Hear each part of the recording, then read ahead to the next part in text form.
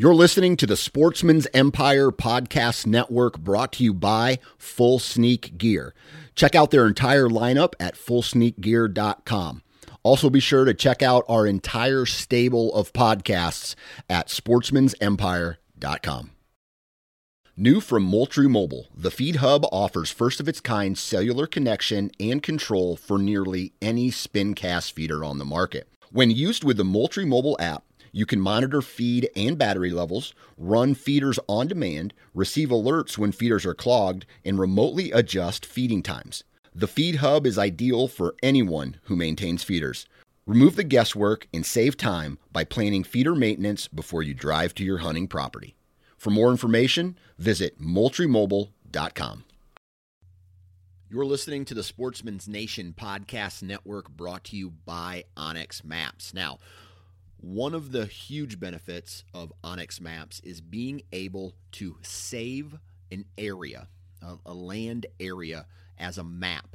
Then, when you don't have any mobile data, you don't have any phone service, you can use your phone's GPS on a very high quality, digitally enhanced map with the topo lines, with the satellite imagery, and it's like you're able to navigate on that map just by saving it to your phone. And the GPS little dot, the blue dot on there, leads the way. You're still able to drop waypoints and make a trail and all those things. We did that when I went to South Dakota. Didn't have any phone service out in the hills, and I was able to save a map and go off the saved map. And it's something that it truly saves time. It makes you more efficient, and it allows you to really focus on what you're there to do, and that's find and kill an animal. So if you want to find out more information about onX, please visit onxmaps.com. If you want to download the service, download the app, go ahead and use the discount code NATION20. That's going to save you 20% off for all new customers.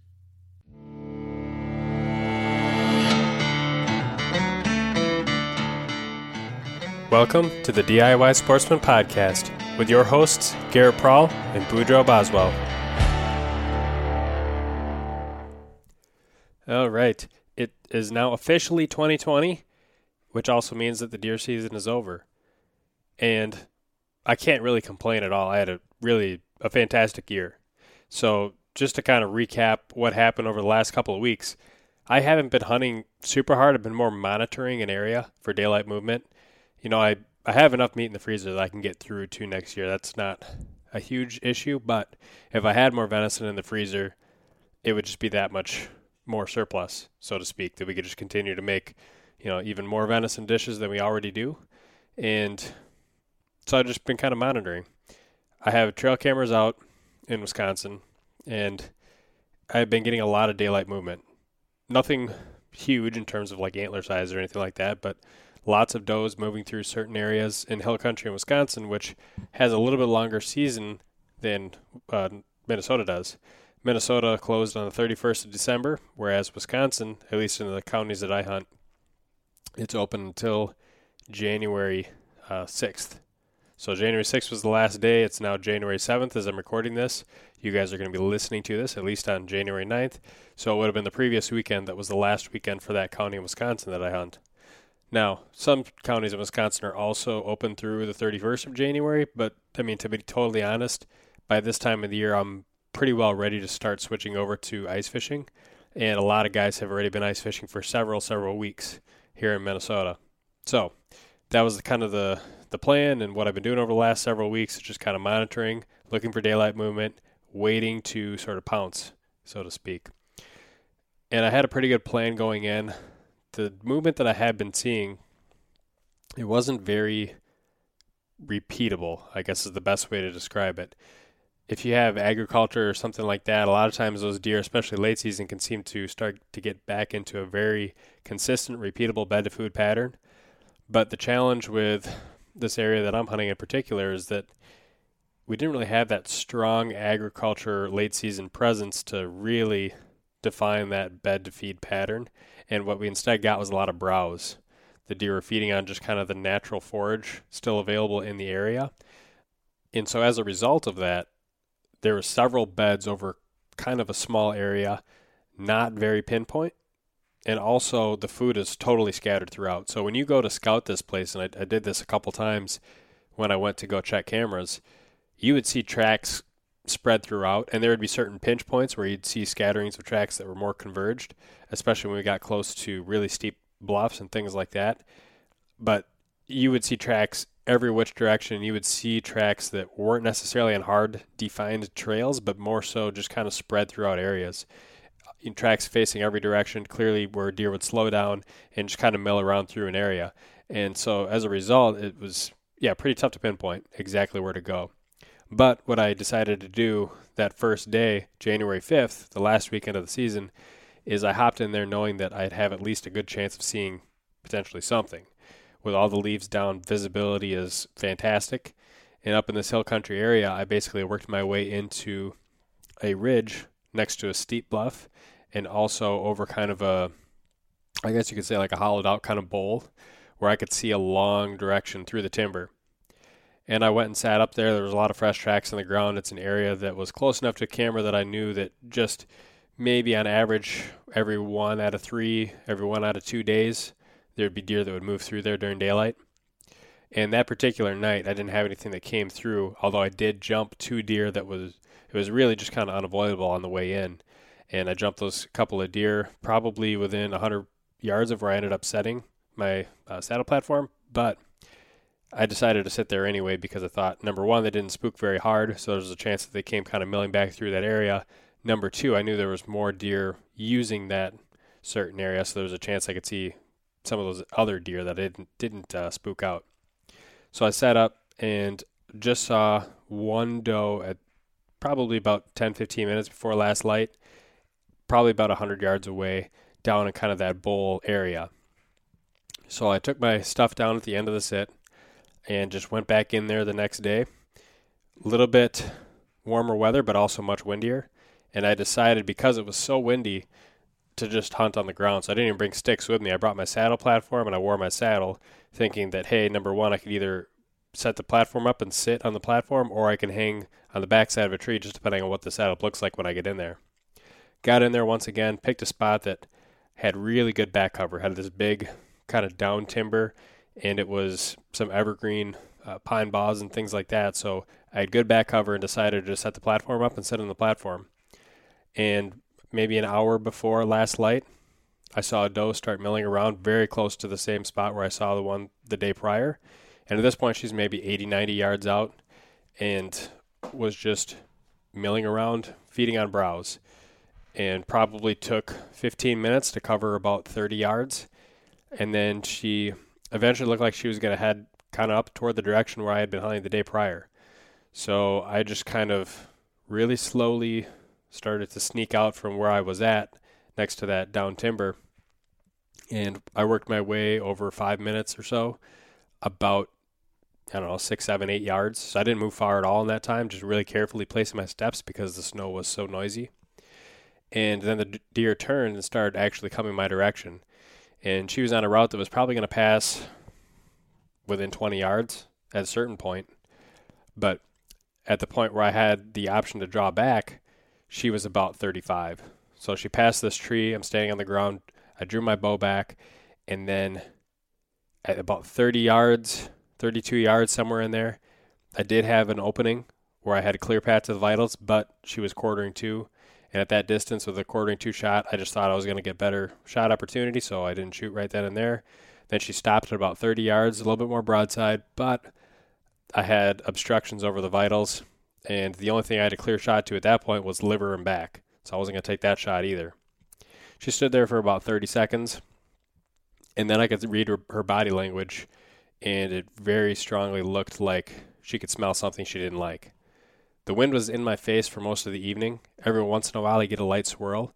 It wasn't necessarily that I was in a bad spot for the wind, but it was so windy, remember, that up in the treetops and the canopies, there's some, eddy currents and things like that would eventually work their way down and cause an errant wind direction.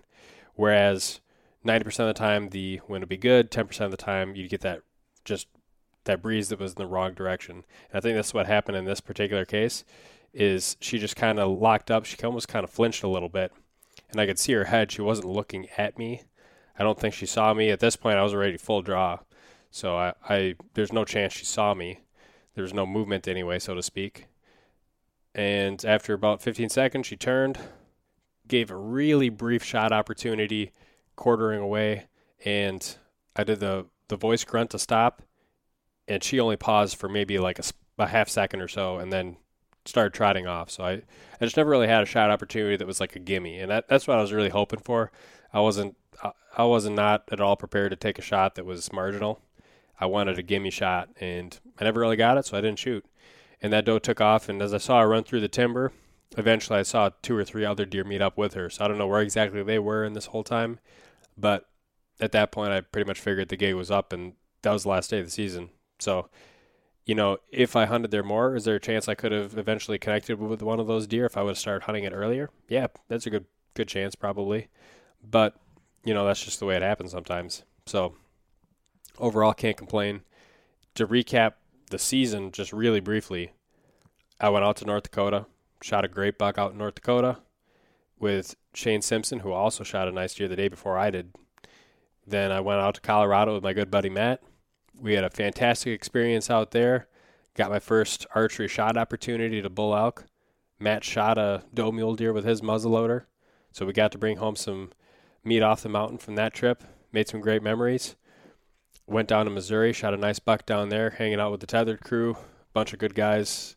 Love hanging out with pretty much all those guys that were down there are real fun to hang out with. And then just hunted really around my home in Minnesota in the marsh country, and then hunted mostly hill country in Wisconsin. And had lots of deer within shooting range, lots of good footage that I'll probably lay into a lot of my gear review videos. They're going to be coming up over the next couple of weeks and months, but never really, had an opportunity that was, fantastic. A close encounter with, really the kind of deer I was hoping to get an encounter with. And that was, pretty much it for those local states. I did have my wife go out hunting for the first few times. She had a couple of really close opportunities, but we never quite sealed the deal. She's totally brand new at hunting, and she seems to be enjoying it a lot. So I'm looking forward to expanding upon that, and hopefully we have some really good opportunities together next year. But what I want to expand on a little bit more in this podcast in particular is the gear that I use this year. And in particular, some of the individual pieces of gear and systems that I liked the most this year. Also some gear that I used and I was satisfied with, and I think they would be worth talking about a little bit.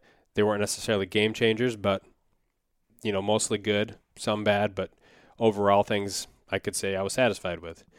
And then also things that I'm excited for most about this upcoming year in terms of gear in particular. There's hunts and trips and things like that I'm planning that I'm really excited about, but I want this particular podcast just to focus on the gear. And then also because ATA is coming up and this podcast will launch right kind of on that first day of ATA, I'm going to talk about some of the things in particular that I'm hoping I might see released at ATA. So with that said, let's start off with some of the gear that I like the most. The tethered Phantom prototype. So when I posted my North Dakota hunt video, some of the astute viewers noticed that I had blurred out certain things on that video, and that's because I was using a prototype of that Phantom, and there were certain things that were patent pending on it that just I could not release images and videos of at that time, so we blurred them out. And there was also things too that weren't necessarily set in stone. So, there's kind of the issue of, hey, number one, some of these things that are shown in the video might not be part of the final thing, and there might be some IP type issues, right? So I actually on that trip hadn't planned on filming the saddle at all. It wasn't really until the fact that Shane tagged his buck early and then was able to film me from a third person view that whole thing even came into play.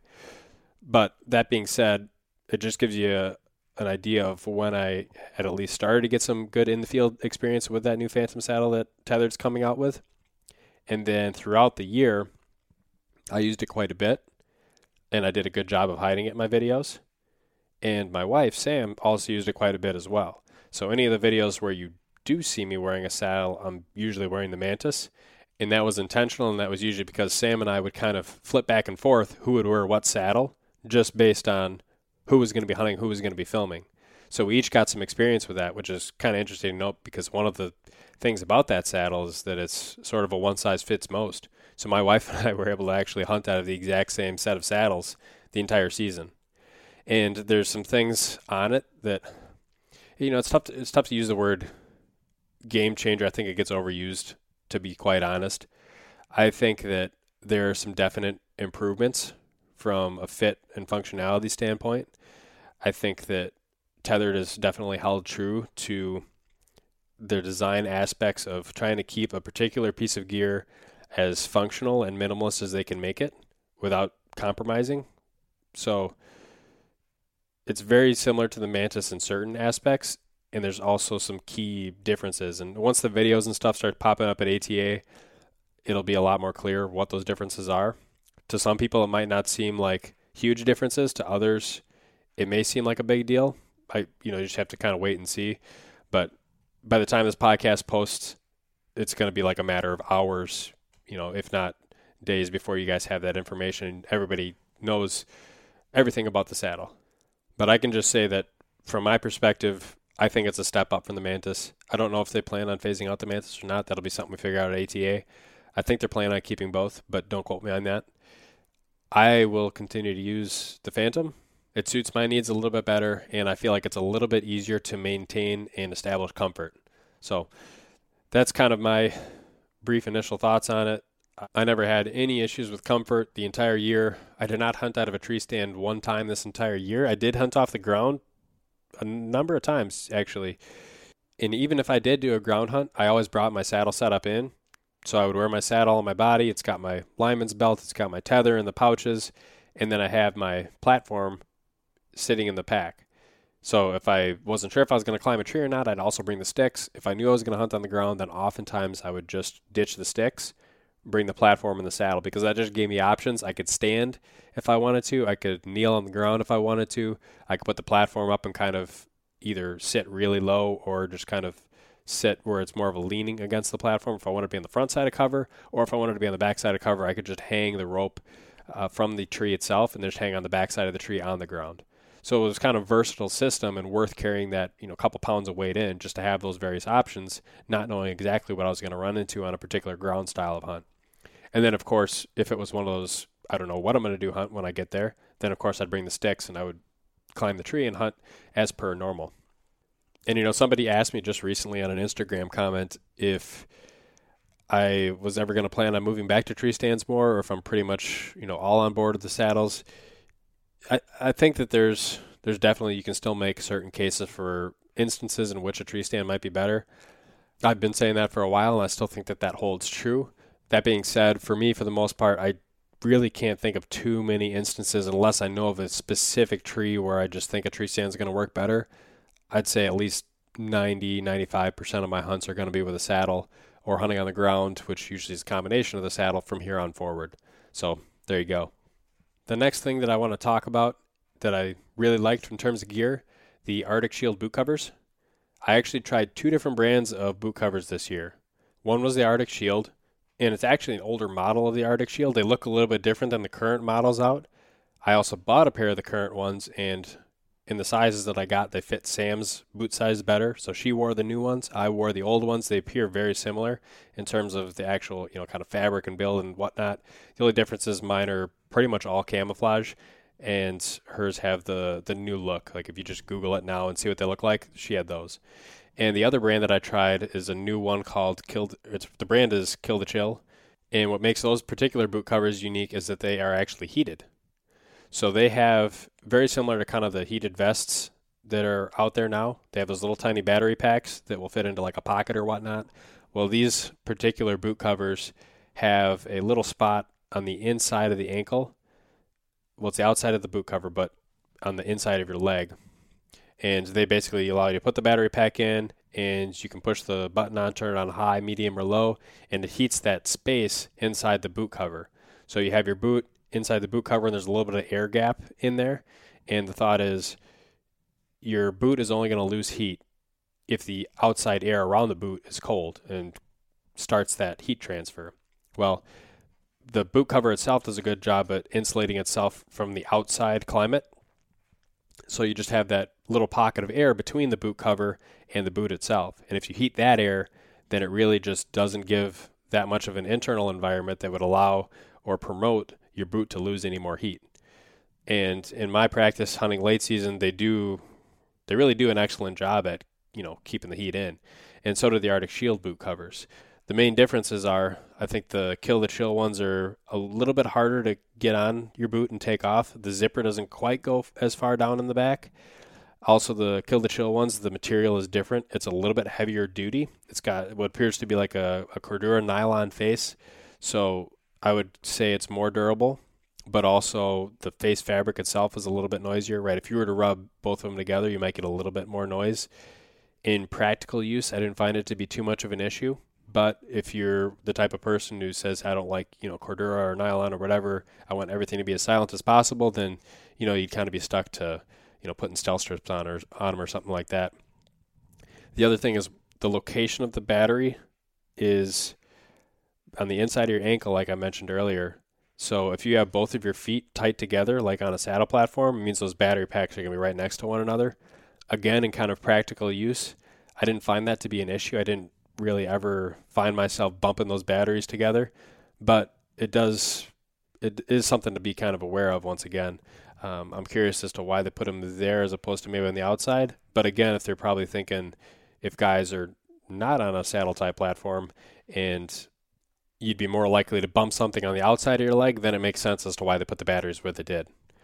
But you can check those things out online and then compare them and contrast them to the Arctic Shield ones. The Arctic Shield ones, like I mentioned, I don't think they are quite as heavily built, and they obviously don't have the batteries. But one thing you could do with the Arctic Shield ones is you can stuff you can stuff chemical hand warmers in there, as many as you want, obviously, and the more you throw in there, the warmer it's going to get. One other difference is on the material, because it's a little bit lighter material in the Arctic Shield ones, I found it personally a little bit easier to cinch up the top around my leg tighter, whereas with the Kill the Chill ones, that stiffer Cordura fabric didn't cinch down quite as tight.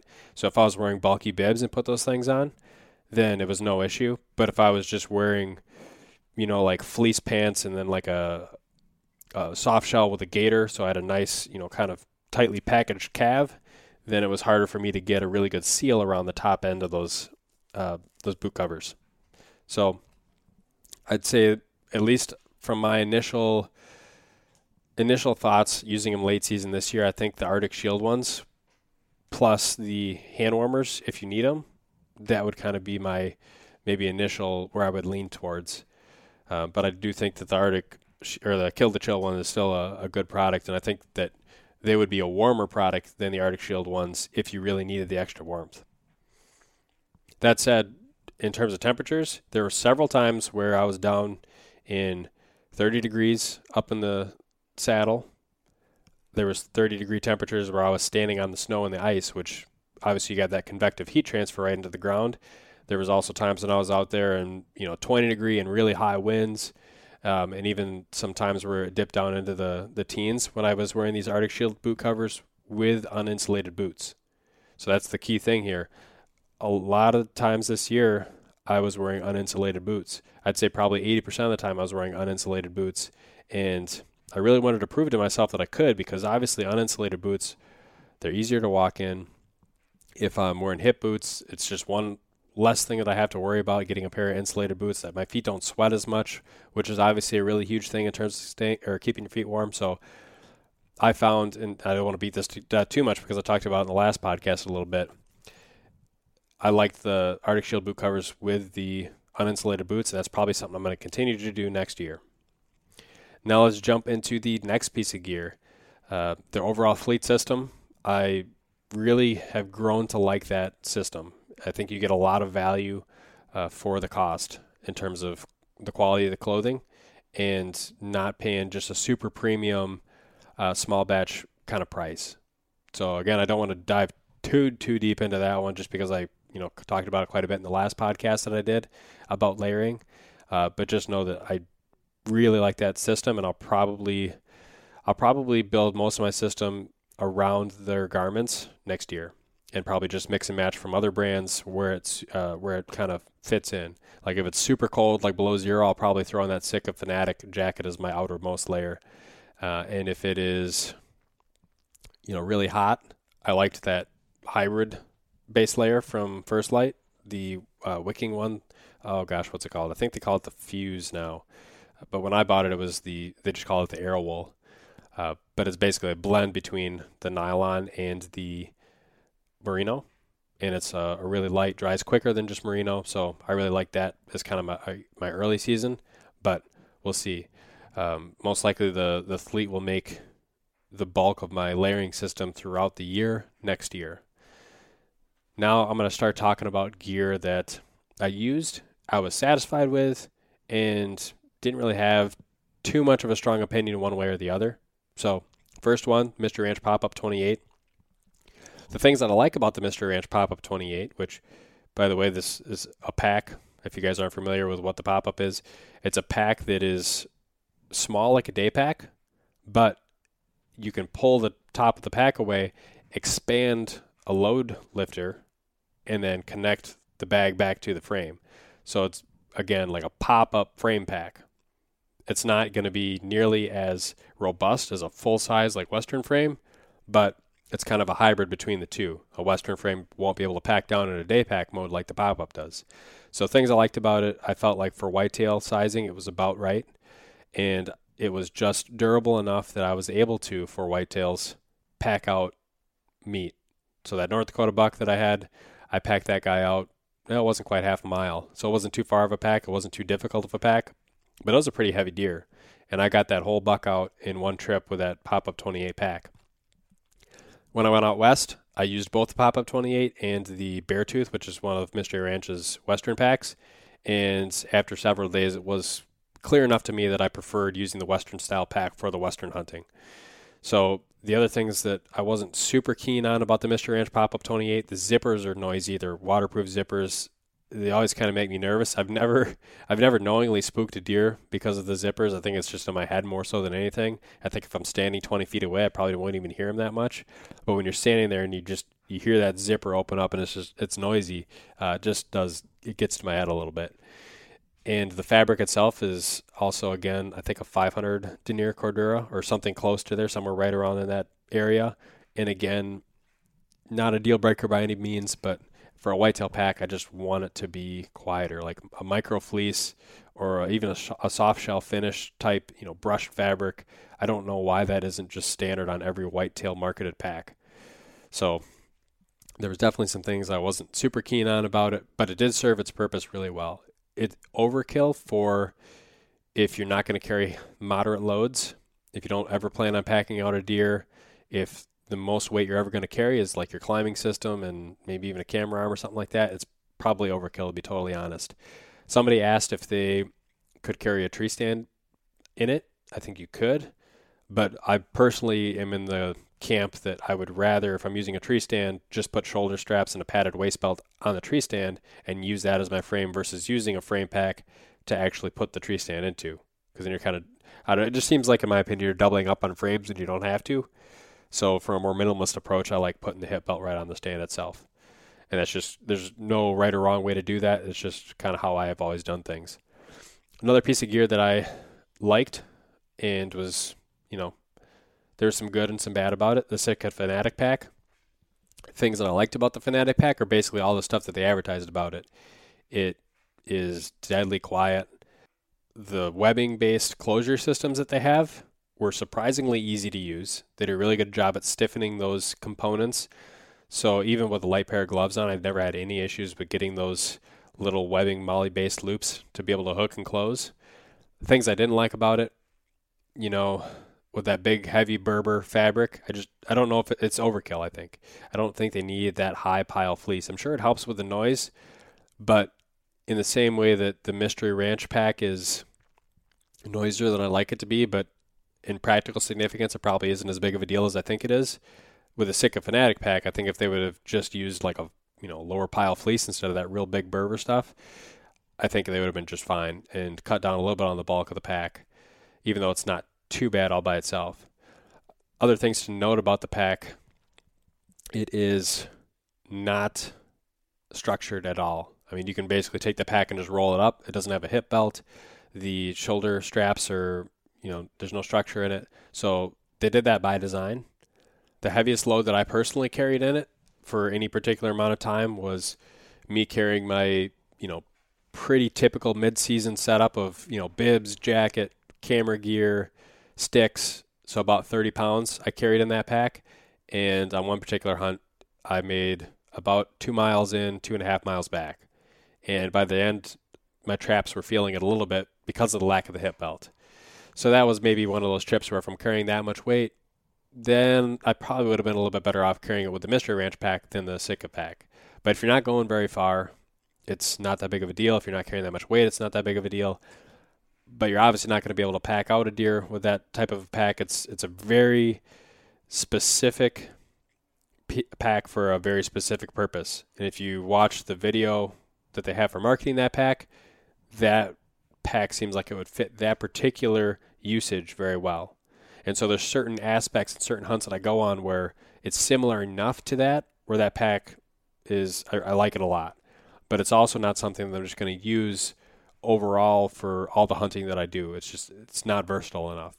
So definitely some good and some bad about it. I think the price for what it is and how it's constructed, I think is reasonable. I think it's put together very well.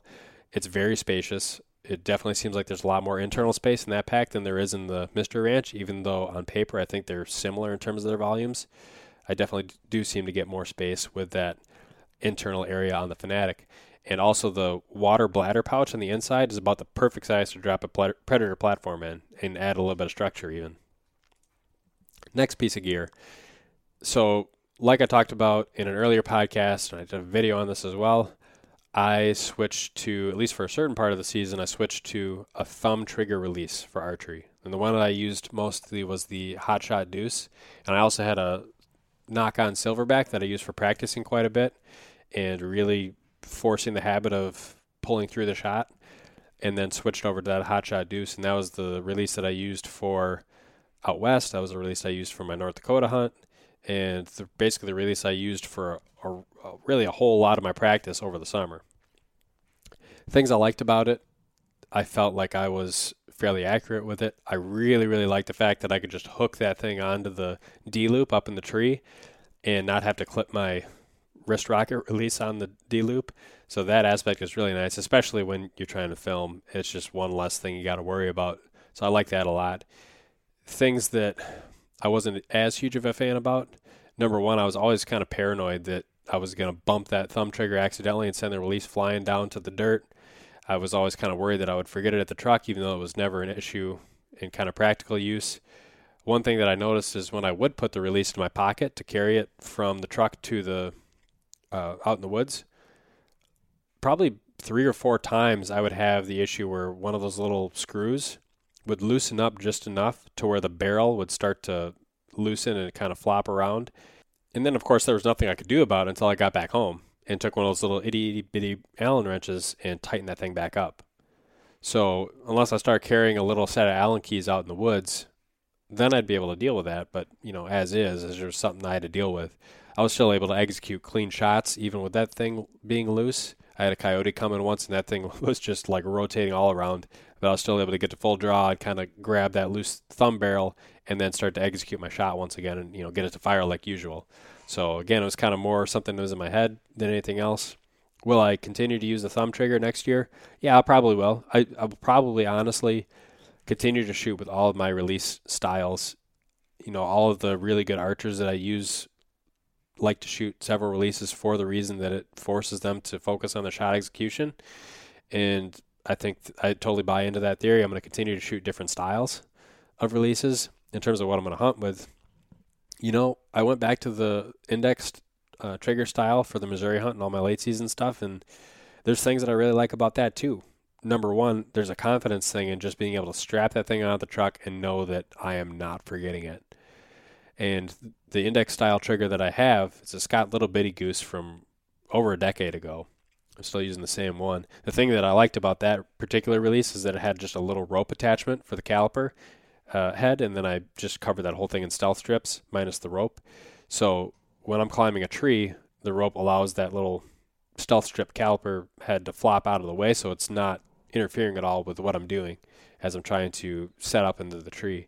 So that's a big thing for me in the index style release. And then the other thing too is there's also a confidence thing with just taking my hand and my finger strength out of the equation altogether and just relying on the big muscles of my back and my arms to be able to get the bow back to full draw. Especially if I've been out there and it's kind of cold, my hands are starting to get numb for whatever reason, which is becoming less of an issue now as I've gotten better at my layering system and keeping my extremities warm. But it is something that I keep in mind. And when I shot that deer in Missouri, and when I practiced with that index trigger, especially after practicing with the hand style releases, again, it was just it felt so natural to me to be able to use that style of release.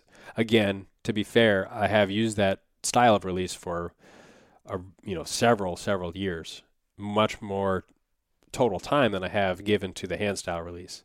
So I think there's pros and cons to each. I will probably continue to use all of them. Next piece of gear. So this one's not a physical piece of gear. It's an app. OnX. I like OnX. There's things that kind of bug me a little bit about it, and there's things that I really like about it. And they're getting stiffer and stiffer competition. HuntStand came out with some updates earlier this year that really added a lot of functionality to HuntStand itself. There's still some things that are kind of tough to use for HuntStand for me, but they did make a lot of improvements over what it used to be. There's also Gaia GPS, and there's some things I really like about Gaia, especially for navigating and having slope angle shading on the app. The thing about OnX is you got a very simple user interface, and it's probably the easiest for at a quick and high level identifying public lands, and it's also been the most accurate in terms of having things listed as public that are actually public and vice versa compared to some of the apps when I've looked at them all side by side. So I still lean mostly toward OnX. Things that I don't really like about OnX right now, number one, I haven't been able to figure this out, and maybe if somebody knows who's listening to this can let me know. When I save a track, it becomes less detailed. So I can, as I'm creating a track and walking through the woods and leaving my breadcrumb trail, I can see all the detail in that trail. And then as soon as I hit save, it's like it just takes the number of total data points that it collected and just divides it by 10 and just makes it more of a jaggedy line rather than having all that detail. And so I imagine it's just kind of a data and space storage issue. If there's a way for me to get it back to where it just contains all the original detail, I think I'd prefer that better. So if anybody knows, please send me a message. The other thing about the app, and actually this isn't so much about the phone app as it is the online desktop version of OnX, is I'm maxed out at 1,500 waypoints. And I hit 1,500 waypoints so long ago. And the issue is, for whatever reason on my phone, I can just continue to save waypoints and make shapes and lines and all that kind of sort of stuff, and I can just go wild. But when I'm on the computer, it says, hey, you can't save anymore desktops. You've already hit your 1,500. And there's a certain point where I went through and I started deleting hundreds of waypoints that I felt like were no longer, really high priority waypoints to me across the various states. Because sometimes I'll just e-scout a place that I've never been to. I might just be speculating about a place, and I'll just drop pins all over the place. And that's part of the reason why I have as many waypoints as I do. And so I just started deleting a whole bunch of stuff, and I got to the point where I could start saving things on the computer again. And then I went back over, and I just haven't taken the time to deal with deleting more waypoints again. So I just continue to use the phone mostly for it. So like I said, there's things I definitely love about OnX. It's still, I would say, my go-to in terms of all the mapping applications. But there's a couple little, minor quirks about it that I, just thought I'd let you guys know. The Osmo Pocket is the next piece of gear I want to talk about. Kind of a love-hate relationship with that thing as well. So the thing I love about the Osmo Pocket and the Osmo Pocket is a camera. So for those of you who don't film your hunts, this one's probably going to be, irrelevant. Skip forward a couple minutes. But it's one of the cameras that is designed to be used kind of as a vlogging camera. It's got a tighter crop, or a tighter angle of view than something like a wide angle. Like if you think GoPro, it's got a tighter field of view than that. It's got a little bit better depth of field. It's got some really nice looking image. And to be totally honest, I think the image quality out of it is very good for what it is in low light. And the stabilization that's gimbal based is fantastic. And it's still small enough of a camera that I can literally put it on a head strap and then be able to film my hunts that way. My entire elk hunt was filmed with the Osmo Pocket. The only time where it kind of struggles in terms of image quality is really low light. It doesn't do quite as good because the sensor is small. It's like basically like a 1/2 inch sensor, which is very, very typical for action type cameras. GoPros, the Sony, all of these cameras have these tiny little sensors, which is why they never really do great in low light. The Psionics, on the other hand, does really, really good at low light, but it has some other quirks in terms of like lower resolution and that's probably the biggest issue I have with it. It's also a little bit, it's got a different use case. I don't want to go off on too much of a tangent right there, but the Osmo Pocket, in terms of image quality, it's great. It's wonderful for vlogging style footage. When I did that scouting video back in this past spring, the one where I had the shed on the thumbnail, that one was filmed almost entirely with the Osmo Pocket. It does a fantastic job. It can track my face, so when I'm walking through brush and stuff and I'm talking to the camera, that thing is just locked in on my face, and it does a pretty decent job at focusing. And like I said, the image quality is great. But things that irritate and kind of bug me about it. Number one, to turn the thing on, it takes like 5 seconds to hold the power button down and let the camera power up and let the gimbal auto calibrate. And then once it's done auto calibrating after a couple seconds, then you can hit the record button. Well, with most other action cameras on the market, you just hit the record/power button once, it makes a beep, and then it goes through the power on cycle and automatically starts recording as soon as it's powered up. So with a camera like that, you just got to press the button once when you think the action's going to happen, and then you can go to do it whatever you're going to do to get a shot off. Whereas with that Osmo, I got to sit there and turn the thing on, wait a couple seconds, and I have to make sure my head is perfectly level when that happens. If I'm looking down, if I'm looking up above the horizon, that thing will auto-calibrate to the horizon no matter where my head is pointed. So if my head's pointed down and I turn the thing on, it'll auto-calibrate to the horizon. And if I pick my head back up to level, it'll be looking up in the air. So it makes aiming the thing very critical. So I eventually got to the point where I said, it's not worth it for me to be able to have to try and turn this thing on in the field when action is about to happen. So what I moved to is using a little wireless module with it and then running an external battery pack right into that Osmo Pocket. And then I use my phone app to verify that the camera is pointed the correct direction. I'll actually hold my arm out like I'm holding my bow. I'll look at something like a tree that I would be aiming at, so to speak, and verify on my phone app that the pocket is aiming the correct direction. And then I would go ahead and hit record and just let it record. And with that 256 gigabyte card and with the external battery pack, that thing can record for like 4 hours straight. So for an evening hunt where I'm just dumping footage at the end of the hunt, it worked out all right for that.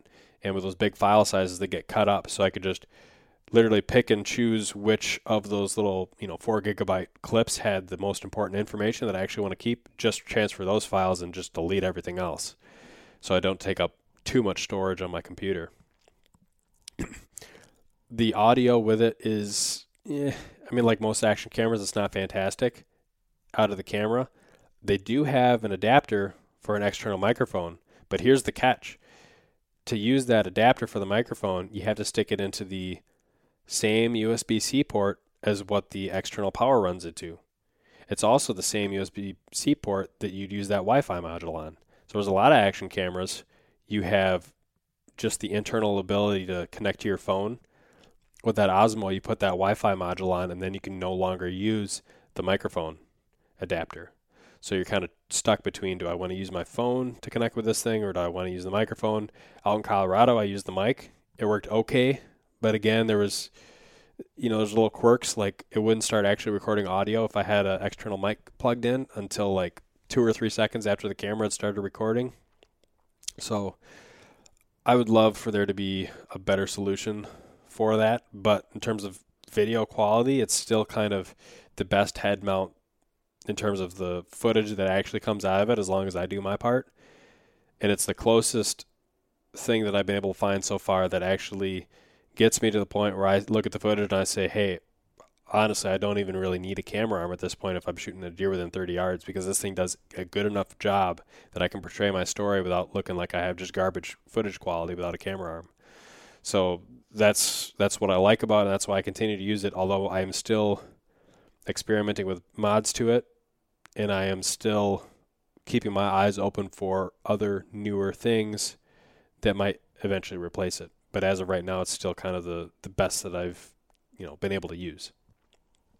Speaking of cameras, the next thing I want to talk about is the out on a limb reach camera arm.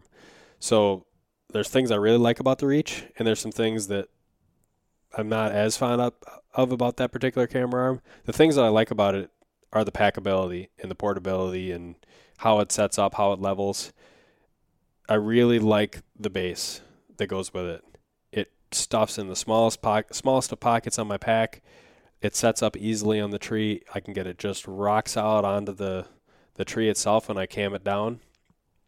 But with the arm that comes with it, it's a shorter 3-section arm, and the arm itself is kind of a solid bar stock. The first one closest to it is 2 bars to add some additional vertical stiffness, and then the middle and the furthest segment of that camera arm are just kind of solid rod stock or square stock.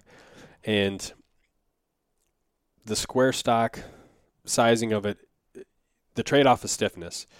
So in order to get better packability, the trade-off was losing some stiffness. So if you compare it to some camera arms that have the larger diameter square tubing or round tubing, you're not going to get quite that same level of stiffness. But the trade-off is, right, you can dang near stuff that thing in your pocket.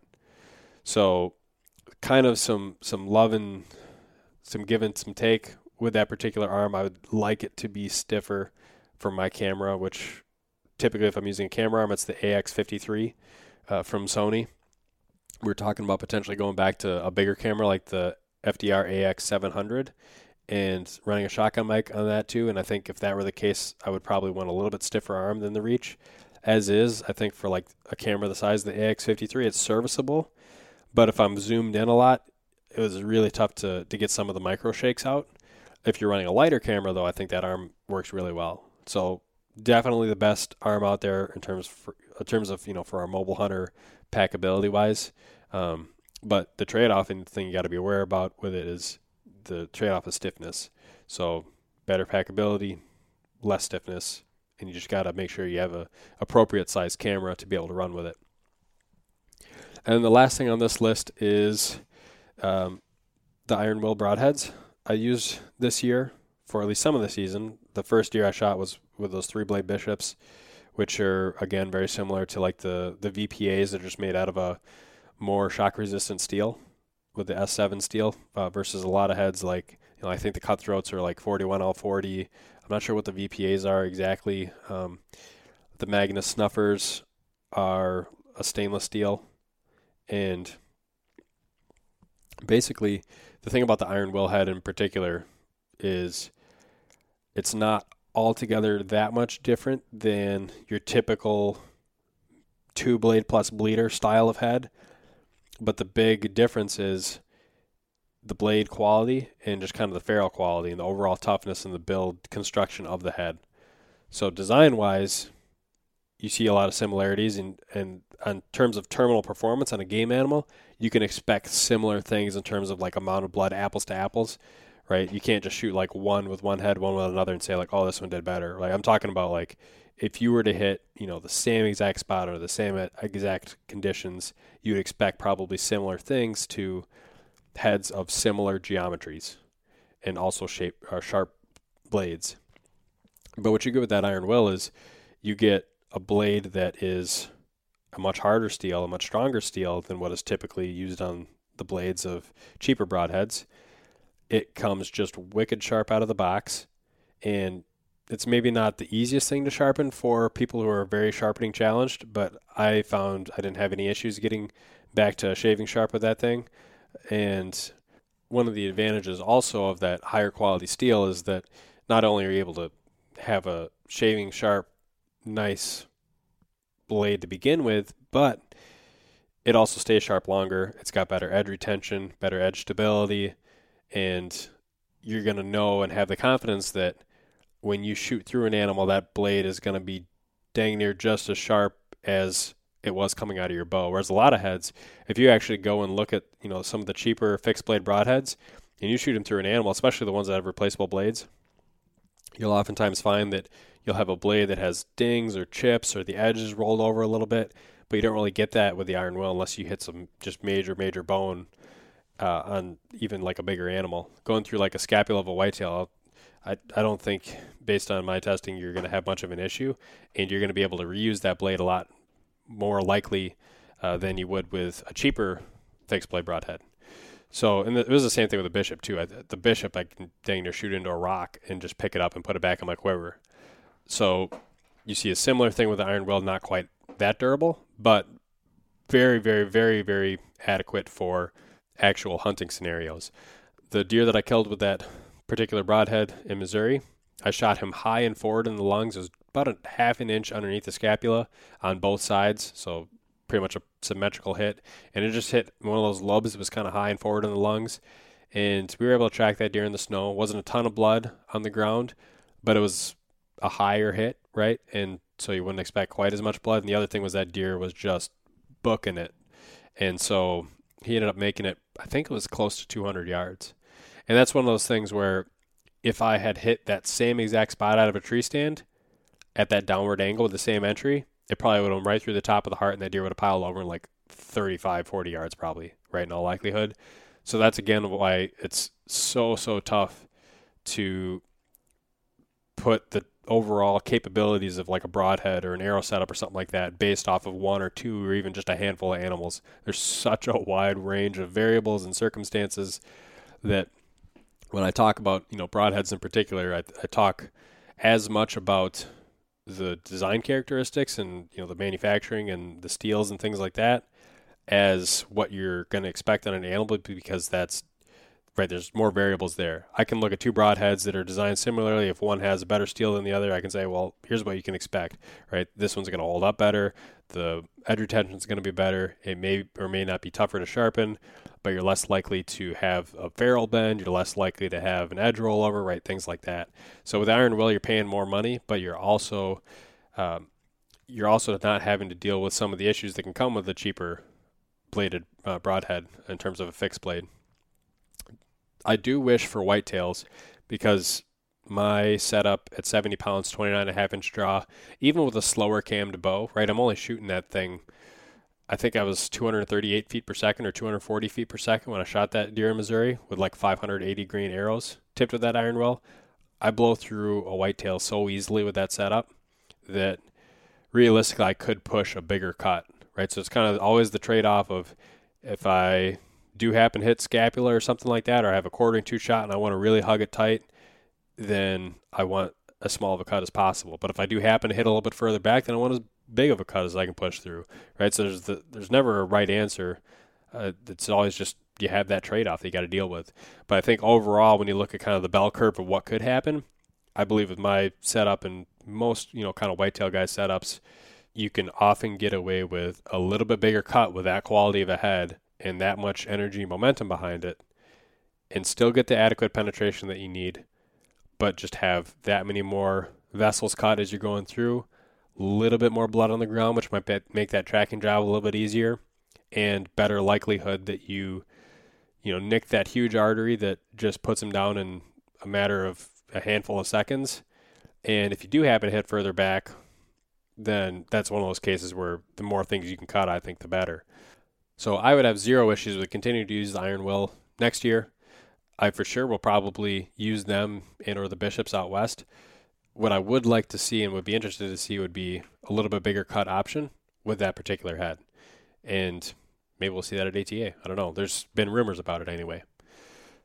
Next thing on the list is, actually, I've gotten to the end of the list. Now let's talk about things I'm excited for next year. So 2020, what are the things that I've been just pumped about and just ready to test, and maybe some things I've already tested and things I'm going to use next year? The first one is climbing method. So I've talked several times over the last several podcasts about kind of the overall climbing method I usually fall back to, which is 3 to 4 sticks, single step aider, and it just works. It's not very packable, but it's lightweight with lightweight climbing sticks, and I don't have to worry about the fiddle factor. I'm able to get up in a tree nice and easy, controlled, smooth, quiet. In terms of being an effective deer hunter, it does everything I pretty much need it to do. The only time where it gets old is when I'm on those really hard access hunts, whether it's just a long distance and the weight just eventually starts to wear in on me a little bit, or if it's just one of those really steep hunts and I'm carrying camera gear and I got bibs and jacket and all these extra clothes, right? The thing that I kind of wrote off a couple years ago has now kind of piqued my interest again. And that particular thing is using the one stick method, but not in the same manner that I used to use the one stick method, which kind of caused me to write it off. This one is going to be slightly modified in the terms of the equipment that I use. So number one, climbing stick that I would use for this, a little bit stiffer stick, better aider, and also one that just really eats into the bark of the tree and just really sticks and bites hard. And I have some stuff prototype that's been working really well. And then also, this one was kind of the deal maker for me, being able to rappel on the way down. So I had looked into rappelling in the past, never really interested me that much. But once I saw somebody do this whole system, I was like, man, let me try that. And I went out and I tried it myself. And I'm like, you know what? The biggest issue with me for climbing with the one stick method in the past was it took so dang long to climb back down. There was no quick way for me to get down to the ground. So if I were up at hunting height and I'd shoot a deer and spine it and it'd be in the grass and I didn't have a clear shot for a follow-up, right? Like it's going to take me 10, 15, 20 minutes to get back down to the ground to be able to stick a second arrow in them. Or if I drop something out of the tree, it's like, oh, crap. I might as well not even hope it wasn't something important for the hunt. But with the ability to rappel, I can get from the top of the tree down to the bottom in like 10 seconds. And I can bring the stick down with me. So it really takes that whole piece of it out of the equation. And now it just is a matter of how big of a pain in the butt is it to get up the tree. Well, with one stick, I still have some of these same advantages that I have with multi-sticks. Those being, I can get them in any tree. I don't have to worry about limbs. I don't have to worry about forks in the tree. I don't have to worry about leans. So from that aspect, it's the same either way. Timing, I still think I'm quicker going up the tree with 3 or 4 sticks than I would be with the one stick. But then advantage back to the one stick, I can climb higher with the one stick than I could with even 6 sticks if I really wanted to. In early season, a lot of times I don't climb that high anyway. It's just where the cover is. But then later in the season, sometimes you get those opportunities where you want to go up 25, 30 feet. It just all depends. And so those are instances where it's like, man, 4 sticks isn't quite even getting me to where I want to go. I would want to carry a 5th or, potentially even a 6th stick. And that just really, if you're going 1.5 miles in, carrying 5 or 6 sticks, plus camera gear, extra clothes, like it doesn't sound appealing anymore at that point. And that's where that one stick starts to become more and more appealing. So there's some gear that goes along with that, and I'll probably refine it a little bit more. I'm pretty close, I think, to where I want to be. But eventually I'll do a video on it and just kind of show some of the things that have gotten me swayed back in that direction of utilizing the one stick method a little bit more as a tool in the toolbox to use where it makes sense. So I'm pretty excited about that.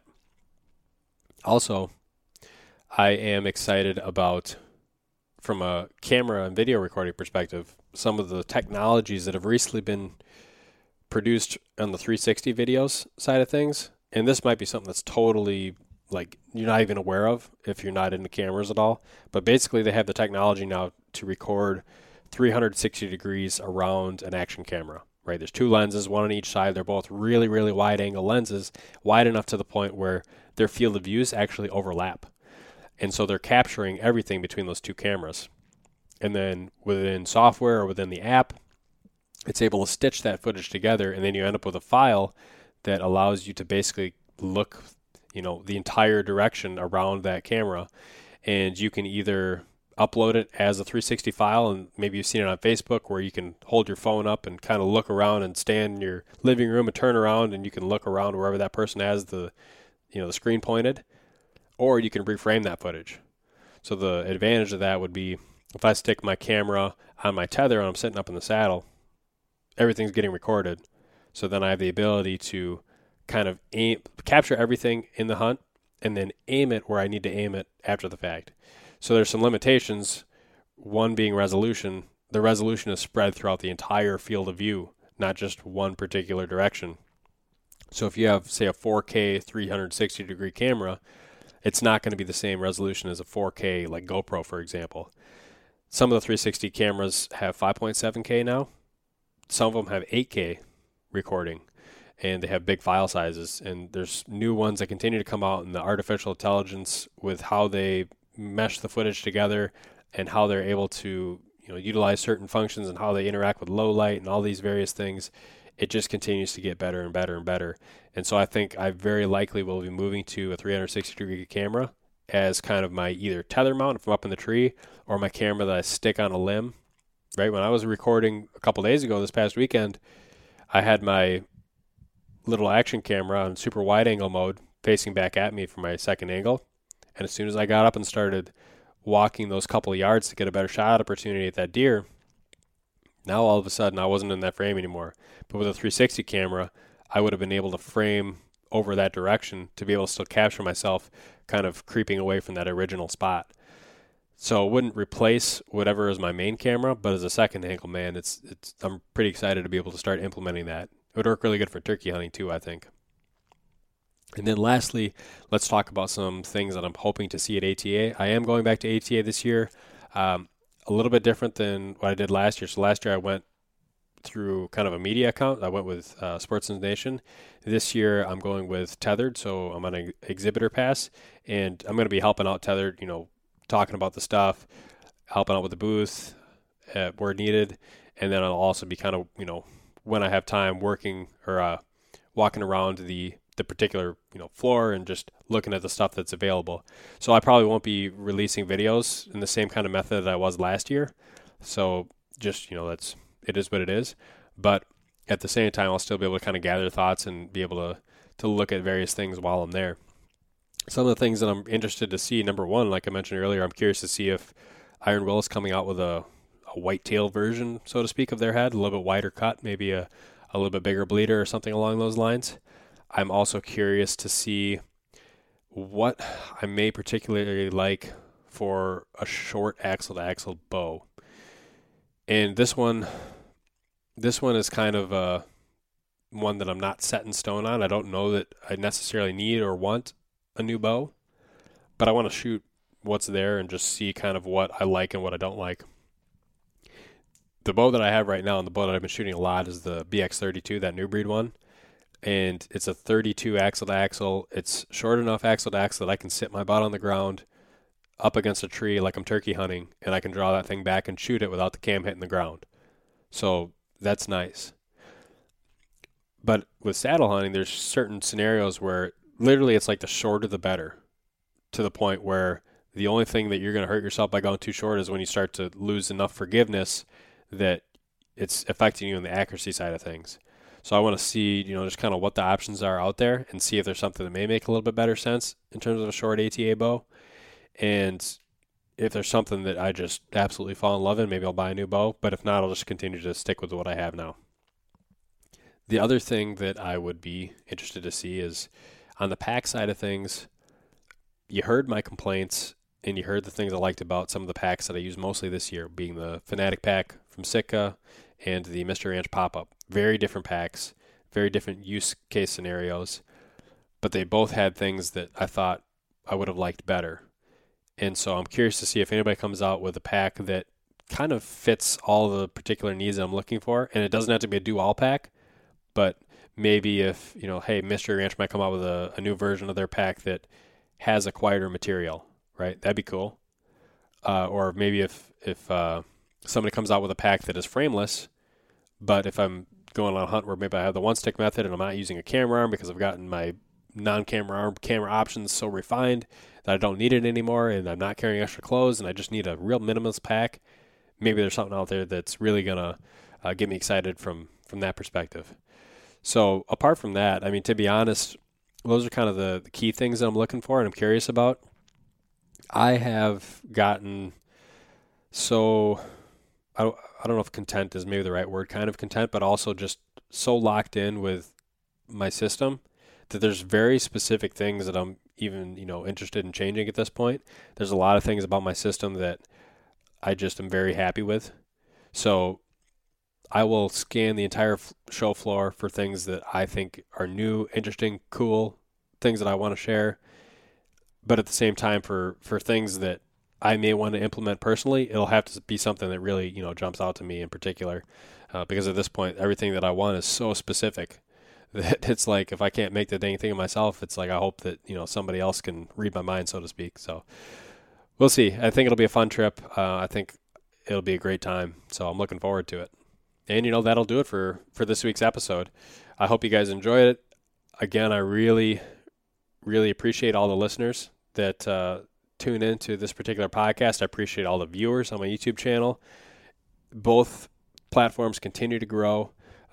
Big thanks to the Sportsman's Nation for, continuing to give me this platform to be able to push the podcast out. It definitely takes a big load off my shoulders, being able to run, my podcast through their network, and, gives the additional exposure. So make sure to leave a review on iTunes if you get a chance. Make sure to give Dan Johnson a big thanks for putting the Sportsman's Nation podcast network together. He does a really fantastic job, I think, and he really puts a lot of effort into it.